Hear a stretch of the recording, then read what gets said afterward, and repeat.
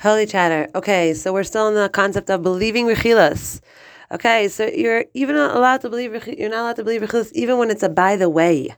Even when it's a by the way. Someone tells you,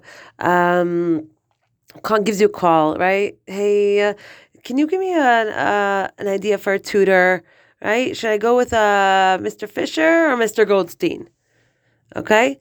And then they just say, oh, by the way, I was on the phone with Mr. Goldstein, and he thinks you're a little bit odd. I don't know what. He was just like saying he thinks you're a little odd, a little off. But what do you think? Like from your experience, do you think I should go with him or with him? Lashon Hara, believing Rechilus. Don't believe what this person said to you. Don't believe that this person says, oh, by the way, I spoke to him and he said that he thinks you're a little bit odd, as a matter of fact. Don't believe it. Just don't believe it. Okay, that's what you have to do. Even if it's a by the way and it's like just like a PS, you don't have to believe that Rechilus. Okay? And that's our halachos for today, and we will continue tomorrow.